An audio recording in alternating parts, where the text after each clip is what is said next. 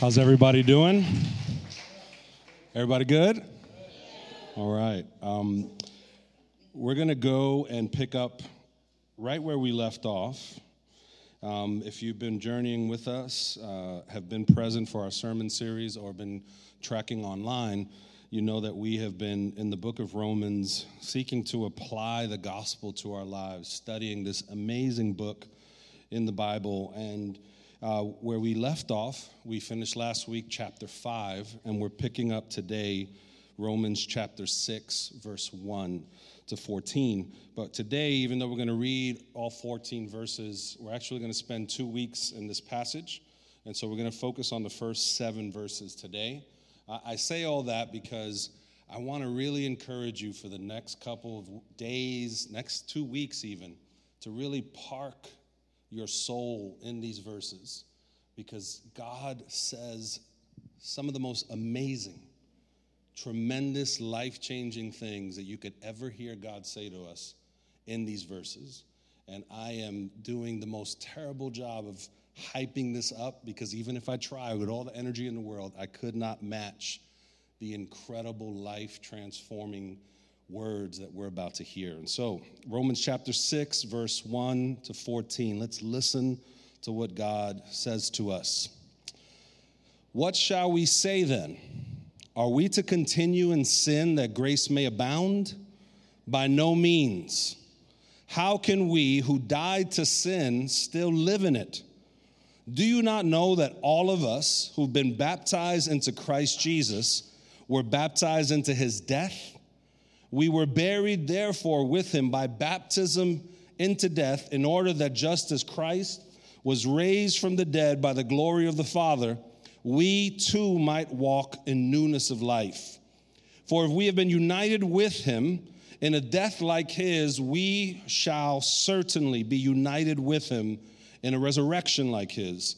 We know that our old self was crucified with him, in order that the body of sin might be brought to nothing, so that we would no longer be enslaved to sin. For one who has died has been set free from sin. Now, if we've died with Christ, we believe that we will also live with him. We know that Christ, being raised from the dead, will never die again. Death no longer has dominion over him. For the death he died to sin once for all. But the life he lives to God.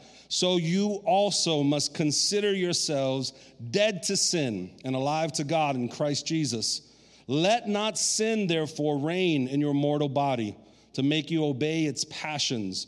Do not present your members to sin as instruments for unrighteousness, but present yourselves to God as those who have been brought from death to life, and your members to God as instruments for righteousness. For sin will have no dominion over you, since you are not under law, but under grace. Let's pray. Lord Jesus, we thank you that we can gather under the authority of your name, your lordship, as we study your word with expectant hearts. We want to meet you. We need to hear from you. And we pray, Holy Spirit, that you would glorify Jesus, reveal him to each and every one of our hearts. Help us to see Jesus more clearly. And we thank you, Father, that we can encounter you in love and mercy. We bless you. In Jesus' name, amen and amen. Verse 1, it asks a question that really feels like risky. Like, are we really asking this question? It almost feels like an unsafe terrain to go to. Have you ever been asked something by someone and you're like, I feel like I'm being set up? Like, you're like, no matter what I say, I feel like you're tricking me. You know, like when someone asks a question, you're like, I don't think you really want the honest answer, but it feels unsafe. Does anybody relate to that? It feels risky. Like, what are we actually exploring here? Because Paul begins this chapter saying, should we continue in sin that grace may abound? It's like, wait a second. Are you really asking this question?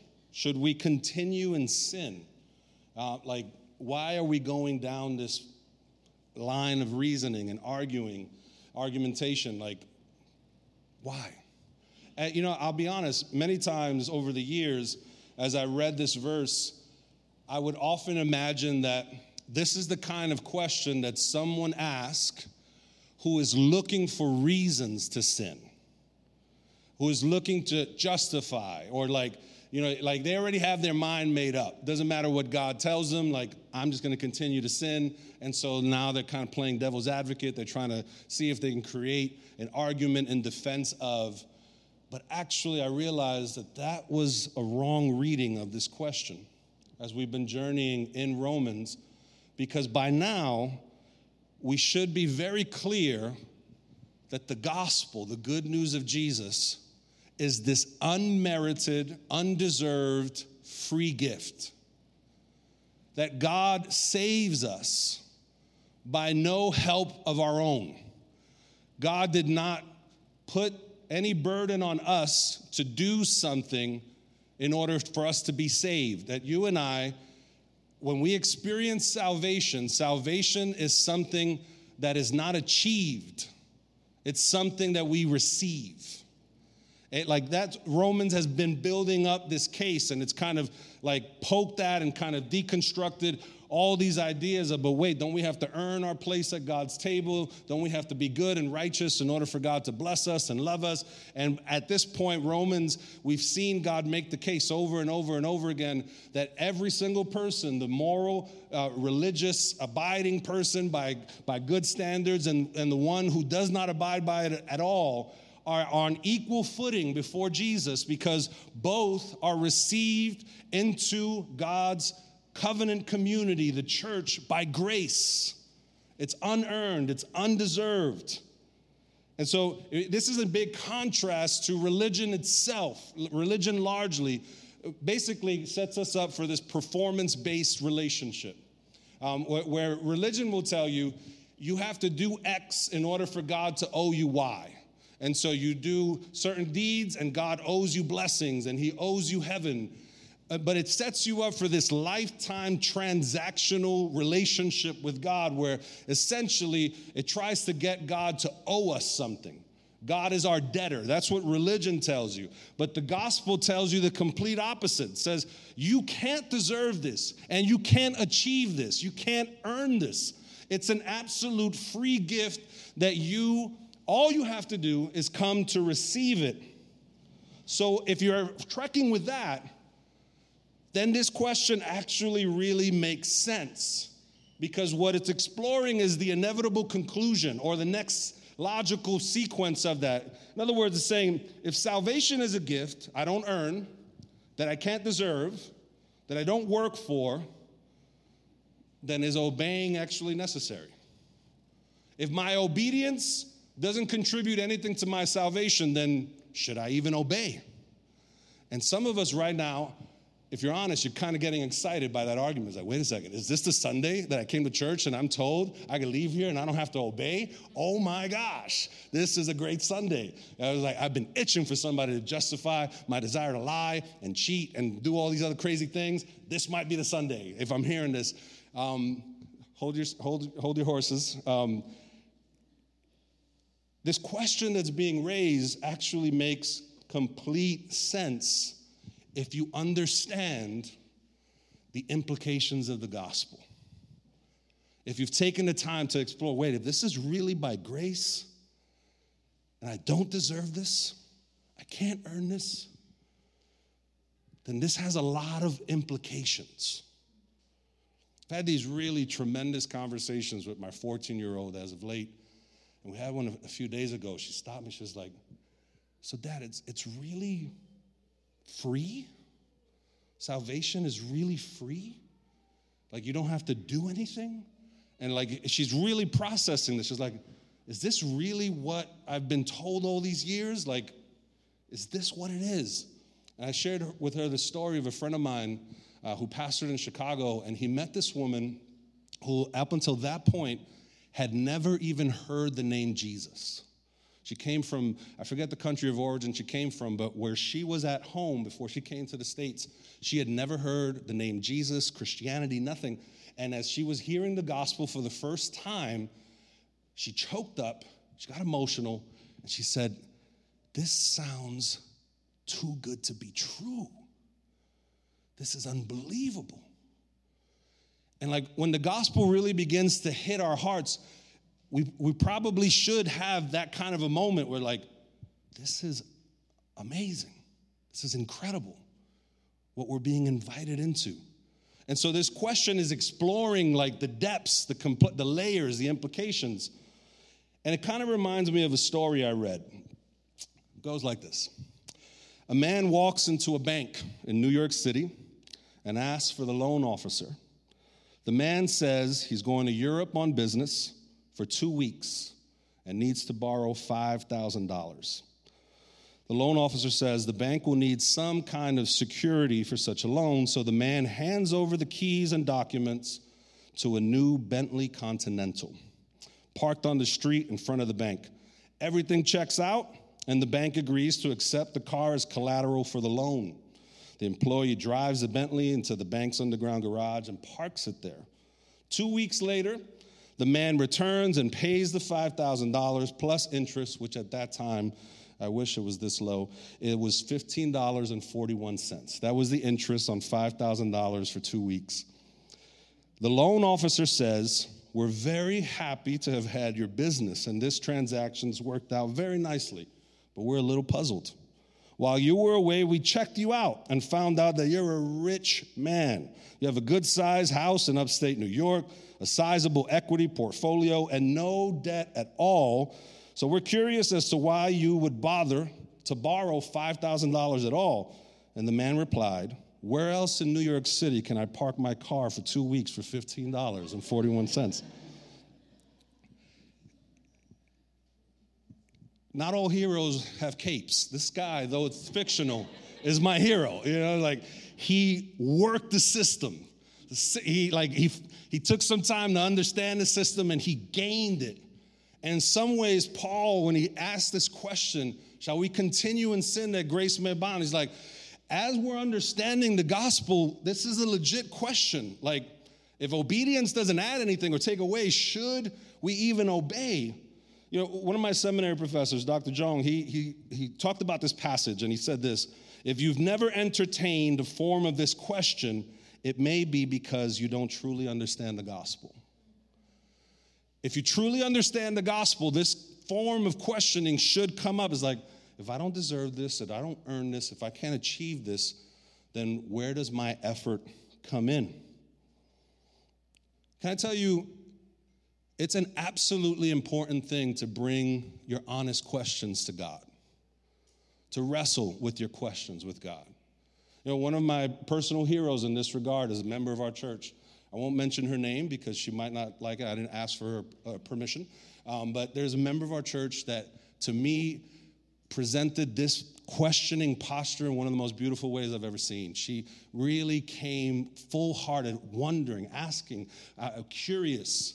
You know, God's not threatened by your questions. He's not scared, like, oh, you stumped me. I haven't thought about that. I haven't heard about that. Like, he wants you to not lay down your mind in order to follow him. He wants to meet you in the wrestling of your questions, and it's safe to ask these questions. And Paul's asking an incredibly important question. If we don't earn or deserve our salvation through our obedience, then should we just continue in sin?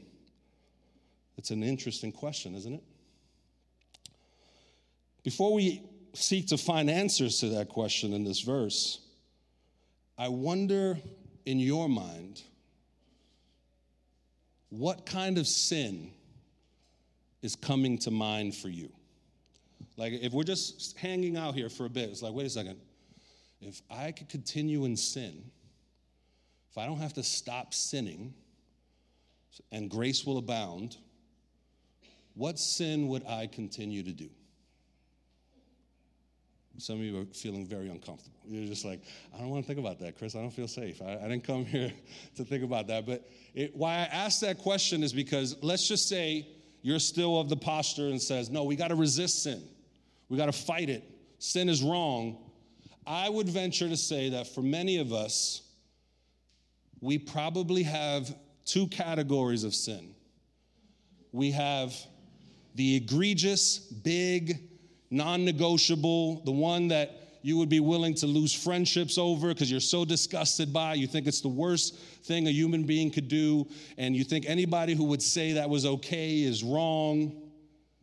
And then we have our respectable sins, the ones that, it's okay, doesn't hurt anybody, or, under the right circumstances, I can understand why.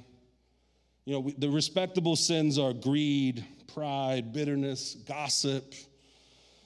That's something that I love how you viscerally respond. No, what are you saying, Pastor? Yes, it's for some of us, we have sins that we think they're not that big of a deal. And so you might even be wondering, why are we even spending time questioning this or following the question of, should we continue in sin? It's not that big of a deal if we did X, Y, and Z. But let me just say that whether you're considering big, egregious sins or respectable sins, do you know the answer to the question that we're asking? It's stated right after it's posed. What shall we say then? Are we to continue in sin that grace may abound? The answer is a resounding by no means. The exclamation is there because in the original language, it's an intense response. It poses the question, a legitimate question. The response is so powerful. Some Bible translations have, God forbid. By no means should we think that the gospel would actually empower us to live sinfully. Why that's important for us to park there and settle in our hearts is because if we're not careful, we could pervert the grace of God and misuse it and misapply it and think that though God is gracious and he's loving and he's inviting and you don't have to earn or deserve this, we can then allow ourselves to believe the lie that God would ever become comfortable and okay with something like sin that dishonors him and disfigures us. God's response is by no means, absolutely not. So unequivocally clear, by no means, absolutely not. And so I pose this question for us to reflect and process. What's the temperature of your heart with respect to sin? Is the temperature of your heart by no means? Absolutely not. God forbid. Or is the temperature of your heart under certain circumstances?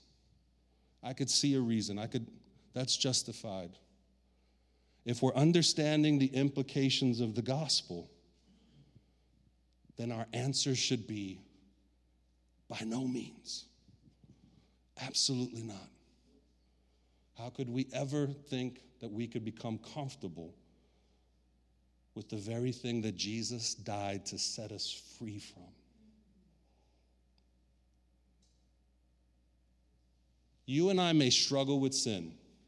You and I may have moments where sin absolutely trips you up and knocks you down, and it feels like it won the match for that day, and you're out for the count. Struggles are real, and we all have them.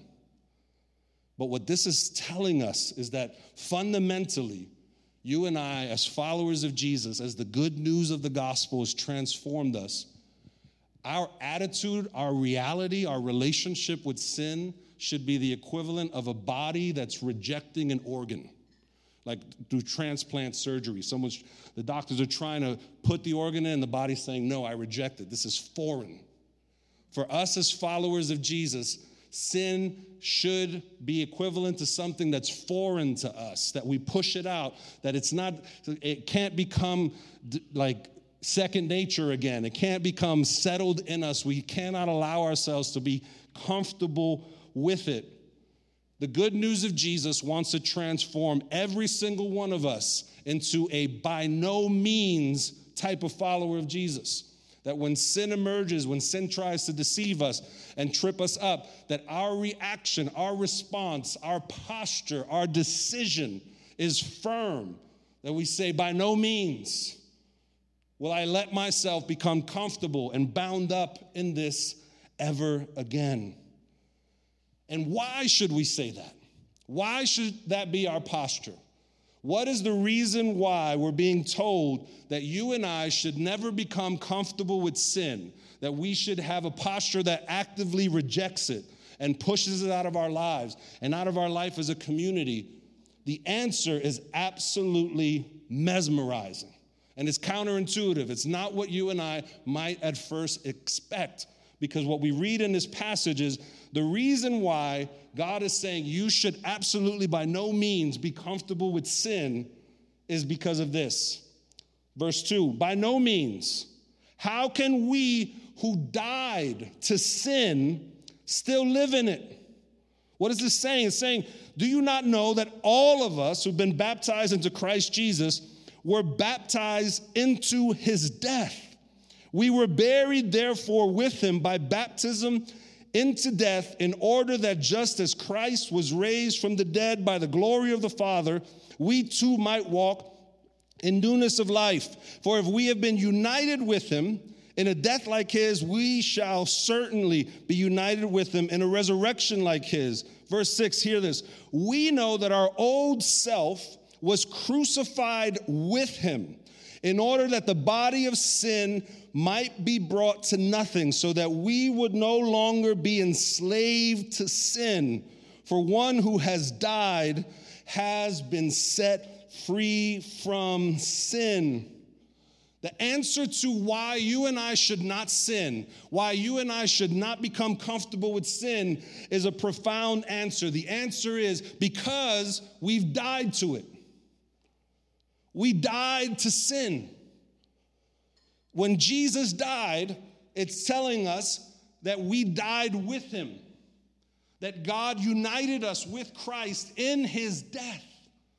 And as a result of that, we are now dead to sin. And some of you are looking at me slightly puzzled, like, what does that mean? What does that mean?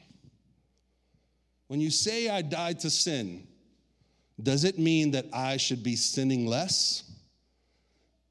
Because if you're honest, you're like, Pastor Chris, I kind of sin a lot. You know, like I'm with you. You're like, wait, if it's saying I died to sin, yet I still have the propensity to sin, I still can sin, like with the best of them.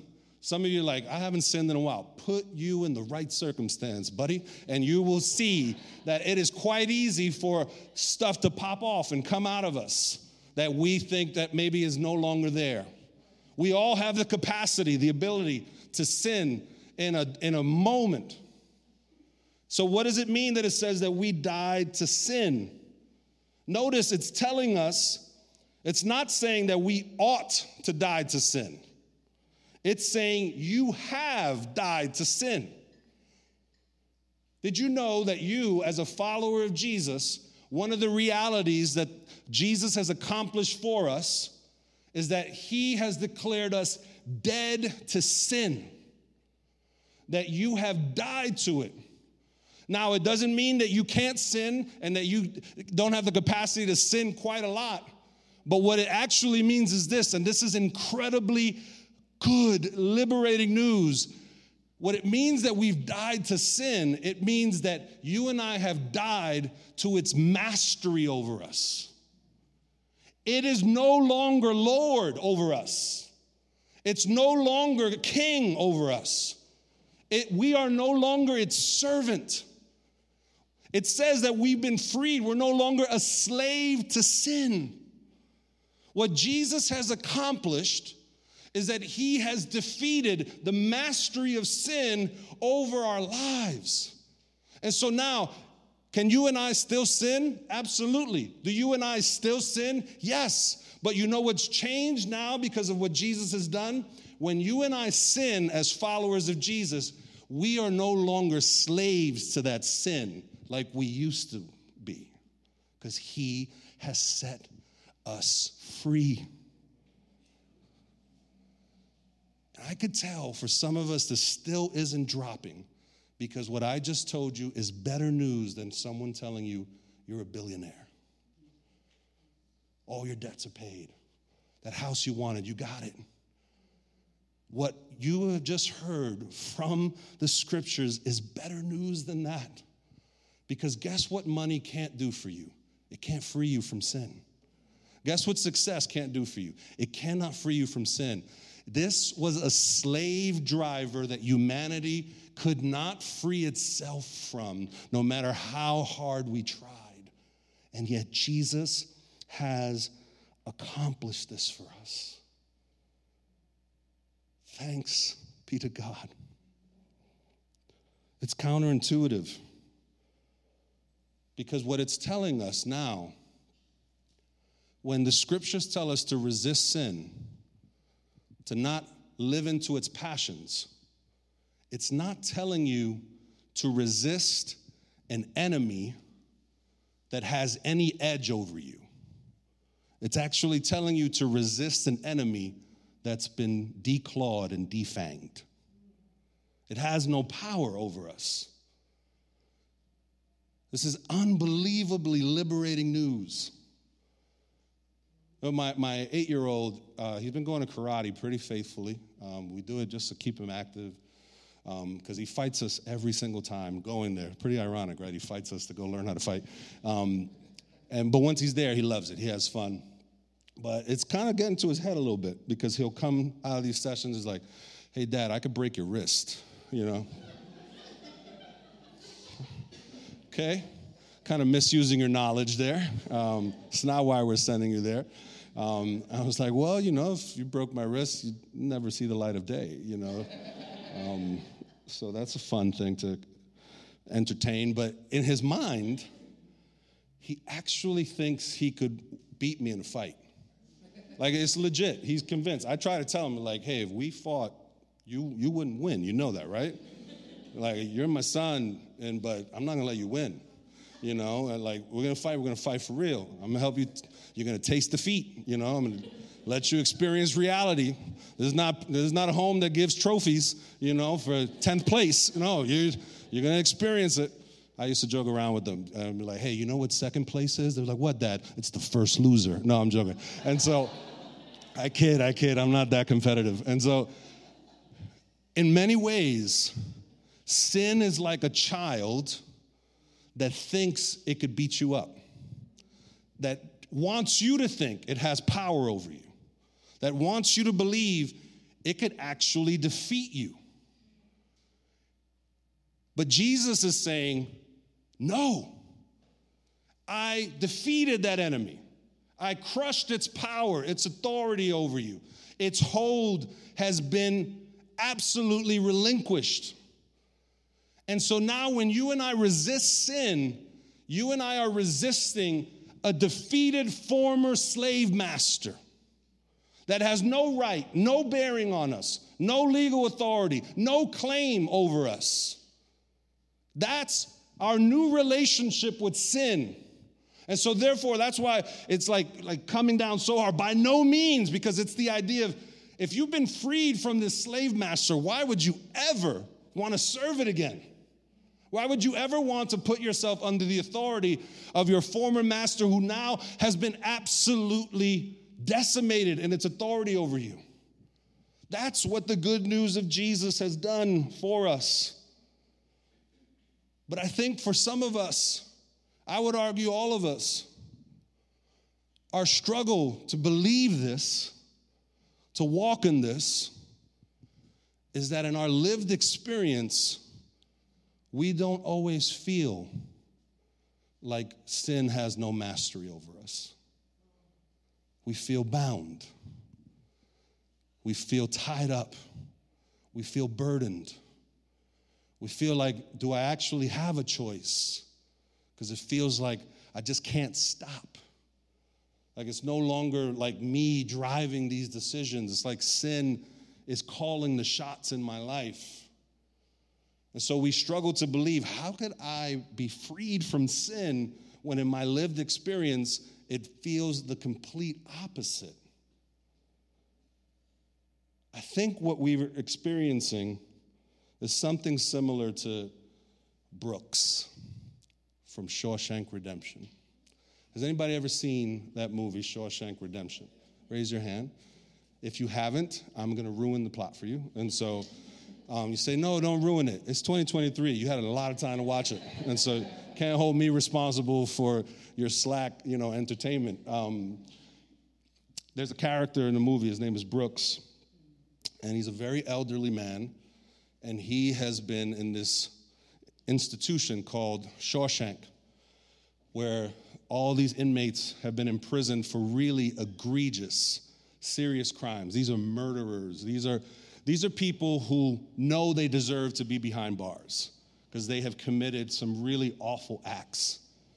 Brooks was no exception. He killed people. And so he's in this jail. But over time, he becomes like the custodian of books that eventually becomes this library. And he has this little pet crow. And he's just like this really lovable older guy, even though he's lovable, but he could kill me, it's this weird tension. After being in this institution for decades, he was sentenced to life. All of a sudden, the parole board sets him free. He's released.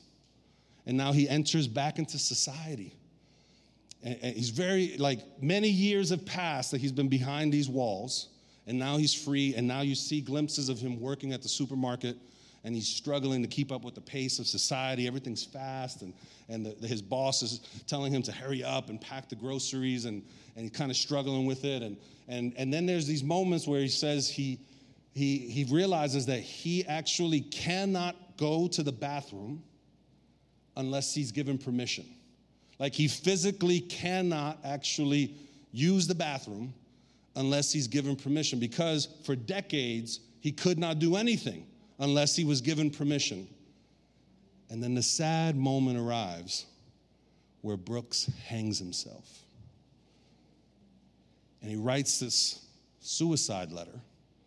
And in the letter, he basically just could not cope with freedom because he had been so institutionalized. In fact, in the letter he says, sometimes I fantasize about killing my manager so they'll send me back. Because he knew life as a slave, as a prisoner, more than he knew actual freedom. And I think for some of us, the struggle we have in believing what the gospel is telling us is that we've been spiritually institutionalized. We've been conditioned by living under sin slavery for so long that it's hard for us to believe what freedom could actually be like. And so we're used to life under the old master. And so we struggle to learn how to live life under our new master, which is Jesus, and the freedom that he's made possible.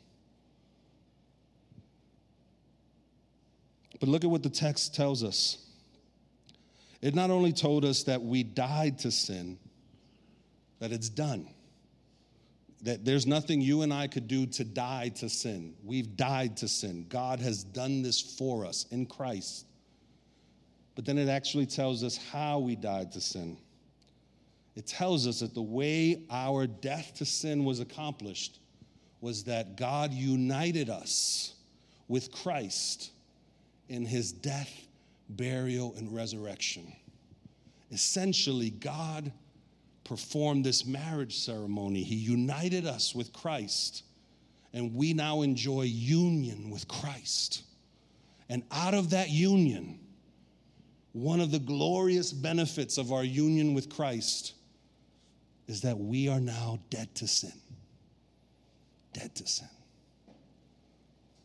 I talk to single people all the time, and they'll ask me questions because they know I've been married for a bit, and from all intents and purposes, and it's authentic and sincere. I actually enjoy my wife. I love marriage. I love my kids.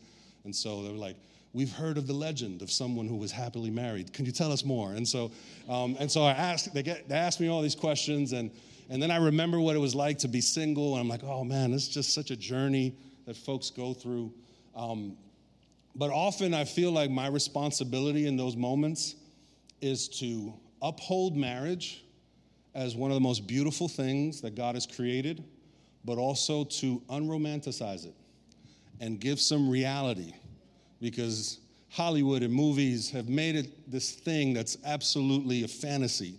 And so one of the things that I'll often tell is like, hey, you not only get companionship, you not only get someone to do life with, you also receive someone that will introduce suffering into your life.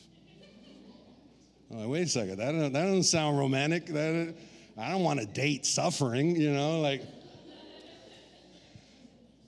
When you are in union with someone, there's no negotiating of saying, you know what, I'm going to marry you only under the conditions that you bring only your good parts, like the good stuff about you.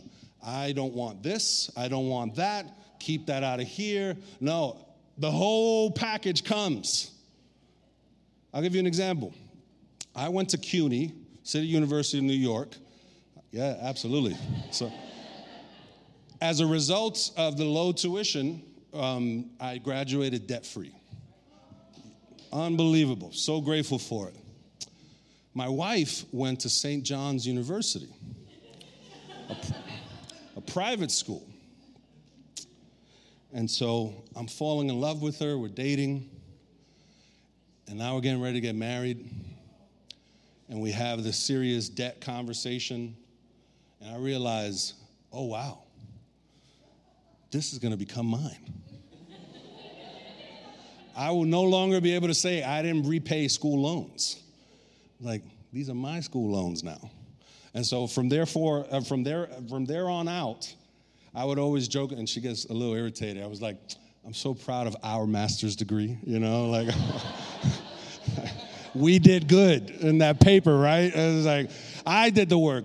Sure, tell yourself whatever you got to tell yourself, Our degree. Yes, we're so accomplished. What was hers became mine. What's mine became hers.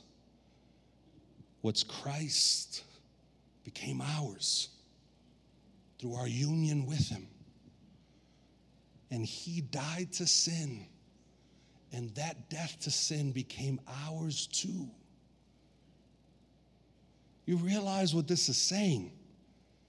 That you came in here, some of us not realizing that you have been obeying a master that had no claim to you any longer.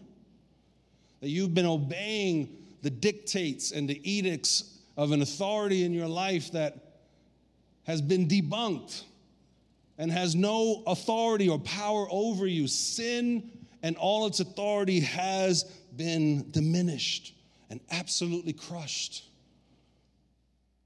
This is the good news that Jesus declares to us, that he's made possible for us through his death, burial, and resurrection. Here's something that I want to close with that I think is an important implication. Something that I think we need to really take a serious look at if we believe what God is saying about our new reality, our freedom from sin. One of the reasons why Christian community is absolutely essential, vital, it's non-negotiable.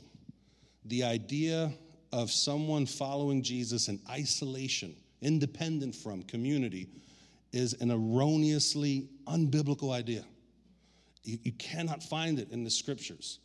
We were intended to follow Jesus in community. One of the reasons why that's so vital and important is because in isolation, do you know what we will default to? We will default to the old mindset of slavery, of who we were before we declared Jesus Lord over our lives.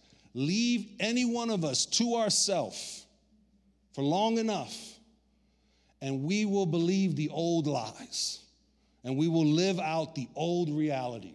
None of us, including myself, especially myself, none of us are strong enough, willpowered enough, driven enough, like deeply rooted in Scripture enough. None of us know Jesus enough to ever think that we could continue to walk with Jesus in isolation. We need community for this fundamental reason. We need people around us that remind us of who we truly are now that we are under the authority of Jesus. We need community to remind us you and I are no longer under the slavery of sin. And here's one of my concerns when, as churches, as we tend to shy away from sin and not name it and not be honest about it and act as if it doesn't exist, we strip away one of the key dynamics of Christian community. One of the benefits, one of the essential things that should happen in church life together as we follow Jesus is that you and I help each other walk out our freedom from sin. You can't be free from something that we keep denying its existence, and we keep erasing the boundary lines, and we keep saying, no, it used to be sin, but now we're modern, we're very elite, we figured it out, the scriptures were outdated. We can't be free from something that we keep coddling and justifying. We have to name sin, we have to be clear on what the scripture says, and in community, you and I get to encourage each other. Don't live under the old slave master. Don't get comfortable with it. I know it's a struggle. I know we can revert back. I know we can forget that we're free. I know old habits sometimes take time to get uprooted. But in community, we keep holding each other in the glorious light of this truth. We will not shirk back from it. We stand in the glorious truth that Jesus has set us free from sin, that the old slave master has been crucified. Its power over us is done. And even as we struggle, we are no longer struggling against an authority that has any power over us, because Jesus has given us the victory. So today, as we close, and we hope all of you plan to stick around and to have a meal and to get to know folks and begin to build community, refresh community. And also today, as you visit tables and get to know small group leaders, I want to encourage you. None of us are so busy that we could afford to sacrifice being a part of essential community. You have to ask yourself, am I too busy to live free? Am I so busy that I could afford to set my life up so that the old master can bring its hands around my neck and enslave me again? None of us can afford to not be in community. However accommodating you're going to have to be and change your schedule and all the things and adjust your life, being in community is worth it for the simple fact that outside of community, the prospects are very dim. Outside of community, your sure fate and mine is one of living under the old slave master. But in community, around Jesus, you and I could remind each other, encourage each other, call each other back when we drift, when we stray, to live out the reality that Jesus has made possible. So I know many of you, you're busy, your lives are full, and the idea of adding community is, I don't know if I could do it. You can't afford not to. If you're intending to live as the free person that Jesus has made possible. With that, I want to invite us to stand as the worship team comes forward. And over these next few moments, the prayer team is going to be in the back to my right and to your left. And at any given time over the next few moments, if you would like prayer for anything you're dealing with, anything you might have come in carrying, or perhaps anything the sermon might have stirred for you, or even the words that were shared earlier, in these next few moments, all we invite you to do is you can slip out of your seat over these next few moments, go and receive prayer. We would love to pray with you and stand with you and minister And so with that, could I invite us just to bow our heads just for a moment as we prepare to turn our hearts to God in prayer and confession and song.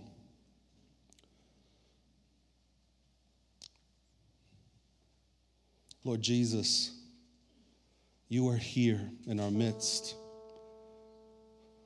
The one who united us with your death, burial, and resurrection. We're in union with you. And that union has resulted in our freedom from sin. God, it's a struggle to believe, because often sin feels like it still has its hold on us. Yet what we're hearing from your word is that you have crushed its authority. It no longer has claim over us. That we're actually struggling with a defeated foe. So Jesus, I pray for us as we turn to you. I pray that we would develop a new perspective from your word that says, I have died to sin. The body of sin has been crucified. Sin has no longer reign over me. Its mastery over me is done because of Jesus. Lord, help us to believe this, to receive this, and to build our lives on this reality. Let's turn to God at this time. Let's worship. Let's seek him together. Again, the prayer team is available. You can slip out of your seat and go and receive